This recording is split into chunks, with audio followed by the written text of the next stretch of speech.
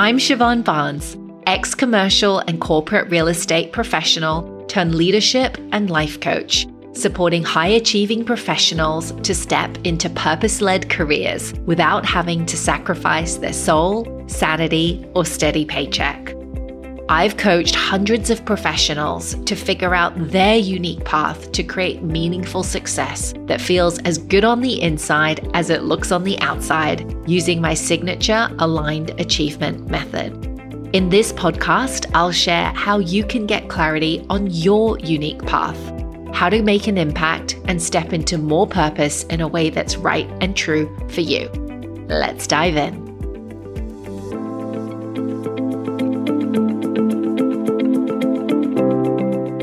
Hi, welcome to the Aligned Achiever podcast. I'm your host, Siobhan Barnes, and I'm really excited that you're tuning in today. Today's episode was really inspired by a conversation I was having with my daughter the other day. So all the kids have gone back to start their new academic year at school. And as I was driving my daughter to an activity, she was asking me about how she's going to handle next year as she transitions from primary school to secondary school. She was asking questions about how am I going to know where to go? How do I know who my teacher is if I've never been there before and I don't know what they look like? What about my uniform and uniform changes? Oh my gosh, how am I going to handle it? And I told her just to relax, like she's not there yet. And, she's built up to knowing how to handle the current year that she's in at school, and that every year she's got what it takes to handle the new sets of challenges, the growth edges that are in front of her. And she always meets them with grace and with support and with her best attitude. And I told her just to be where she is and just trust one step at a time. And I told her that, as you progress through school and through life, you're always going to be stretching and growing, and it's going to be that little bit harder, but you need that little bit of stretch to match where you are. And so I could see her shoulders relax, and she's now much more present and like, okay, I can enjoy my final year of school. And that conversation really inspired me to create today's episode around how do we build resilience, prevent burnout, specifically when we're always future planning, we're always looking ahead to what's next, and we're stressing ourselves out about how we're going to get everything done. It's no wonder that we do stress and we always think about the future when we live in a culture that is very much about hustle and productivity and how much we can get done. And I invite you in this episode just to take a moment to hit pause and to know that if we're constantly hustling, if we're always in grind mode, then we're going to burn ourselves out. And that's not sustainable in the long run. If you've been listening to the podcast for a while, you'll know that I'm all for the different seasons in our career. And there are times when we need to put in more hours. Absolutely. That's the growth phase, the growth season of our careers. But where it's dangerous and it becomes a slippery slope is when we're constantly just putting in that extra hour or two, scrimping on sleep here and there, and you find yourself stretching yourself just that little bit more so that you don't have enough time for recovery. And by the way, if you want to go deeper into the topic of the different seasons of your career and what you need to know about before you strategize your next career step, come and check out episode 21 of the podcast. I'll pop a link to that in the show notes, and you can listen in a little bit more into the different seasons. But I'm digressing a little bit here. My point around this is that, yes, there are seasons of growth where you're going to put your foot on the gas more, be on the accelerator, you're going to be doing more. But if we do it too much, it can lead to burnout. And as a quick recap, I've been talking about burnout a lot in the podcast recently. Burnout is really a syndrome conceptualized as resulting from chronic workplace stress that hasn't been successfully managed. And last week on episode 76, I spoke about the 12 stages of burnout and the road to burnout recovery. So if you want to go and check that out, you can. But in essence, burnout can be described as when you have these feelings at work. So it might be a feeling of energy depletion or exhaustion. It might be when you feel like you've got more mental space from the job. You're just feeling kind of negative and a bit cynical.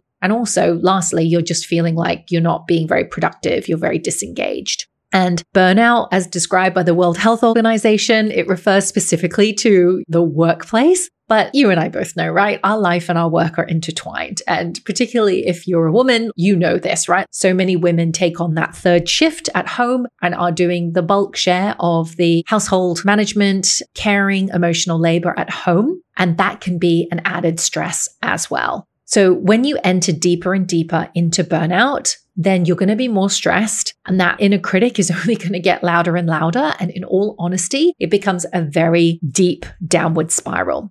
There are 3 core traits to burnout that I want you to know, because if we're to answer the question of, okay, how do we prevent burnout? How do we handle this? How do we make sure we're well taken care of so we don't fall into the hustle culture and get ourselves onto a hospital bed because we've been working ourselves to the ground? We need to know what the 3 traits of burnout are. So I just wanted to take a moment to share those here now. So the first trait of burnout is the one that we would probably typically associate with burnout, and that's where you feel overloaded. Maybe you're working harder, ever more frantically in search of success. Maybe you're putting your health and your personal life at risk so that you can achieve your goals, which invariably leads to overwhelm and exhaustion. I spoke about that on last week's podcast episode in great depth. The second trait of burnout that we don't often think about is actually when you're under challenged. And when you're a high achiever, this can feel a bit like death. You feel like you're going to be found out, you feel caught out, and it's a very deeply uncomfortable place to be. Like you can't feel comfortable with cruising because you know you've got to and want to achieve more.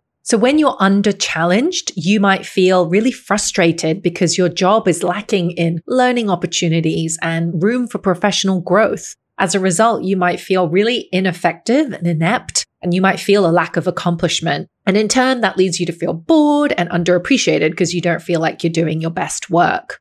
The third trait of burnout is actually that feeling of neglect, where you feel like you're at the whim of somebody else day in, day out. There's a high level of uncertainty. Everything is like out of your control. Maybe your boss tells you to do something at 5:59 just before the end of the day, and you've got to get it on their desk at 9 a.m. the following morning. You might feel really helpless because you don't have control. And as a result, you can build up that level of cynicism and detachment from your job.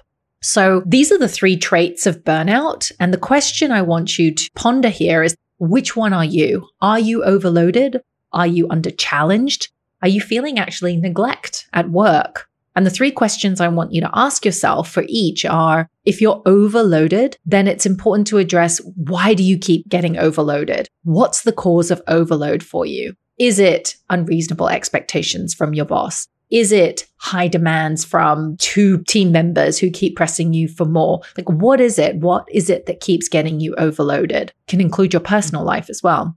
If you're under challenged, then we need to understand, where are you best suited to show up at work? So why do you feel under challenged? What's missing?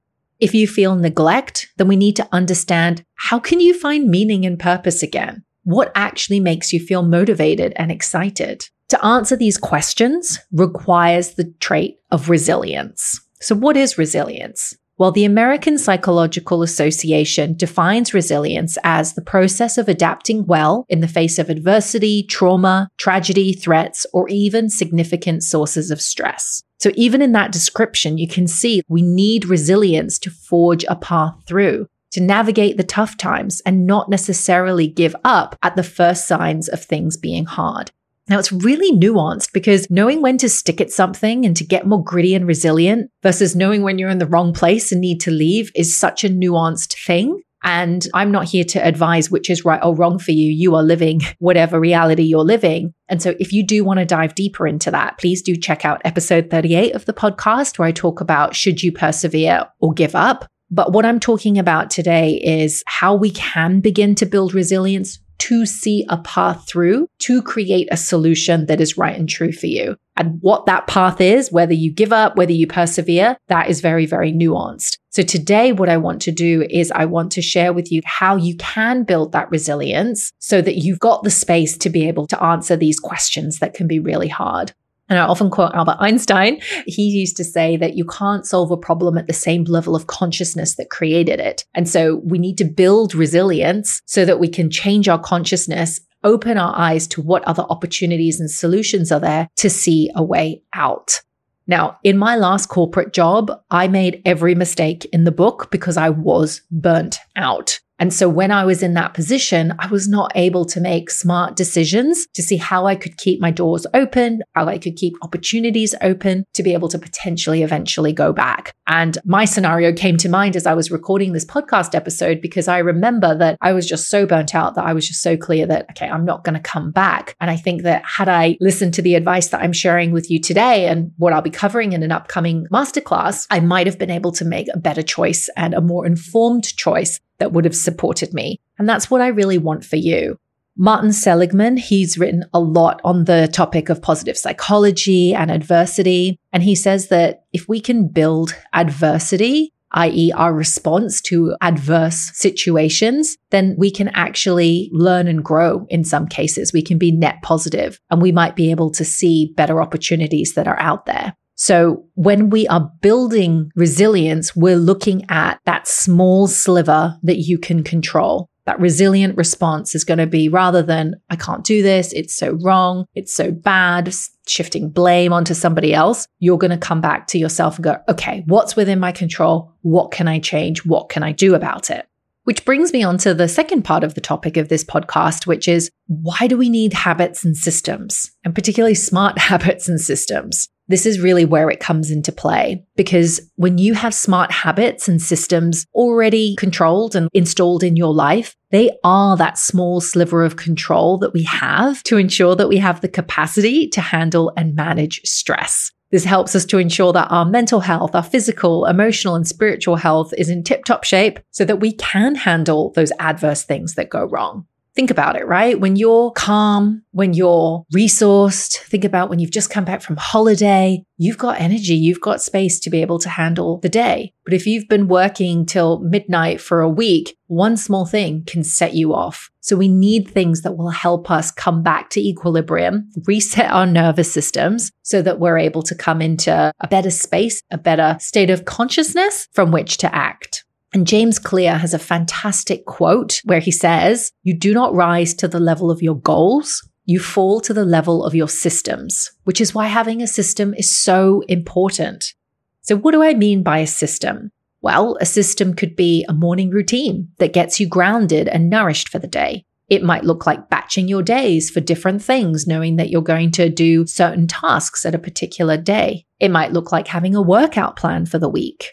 Or maybe a meal plan for healthy food to make sure that you're being nourished. Maybe it's more strategic and it's a network outreach plan. Or maybe it's regular check-ins and coffee catch-ups with the key people in your life and your stakeholders at work. When you have a system and smart habits in place, then you know that all of your essentials are taken care of. Now, as I've just said these systems, some of you might be thinking, yeah, that's nice, but that doesn't work for me. You might think, that doesn't work for me because I've got a young child, or I'm in an open plan office, or I don't have support. Or you might say, that won't work for me because of something else. So the question instead is this, and the question I want you to ask yourself is, how can I implement smart habits and systems that work for me and my circumstances? If you have a young child, then the morning routine, let's be honest, that's not realistic. At least that was never realistic for me. So my question for you is, can you do something on your lunch break once or twice a week? Is there something that you can do? If you're in an open plan office and you can't get your focused work done and that's stressing you out, can you book out a meeting room and block out your calendar to do deep focus work on that pitch so that you're not disturbed? If you don't have support, is it actually time to ask for it? We're so bad at asking for help. How can you come up with an ask that's a win-win situation?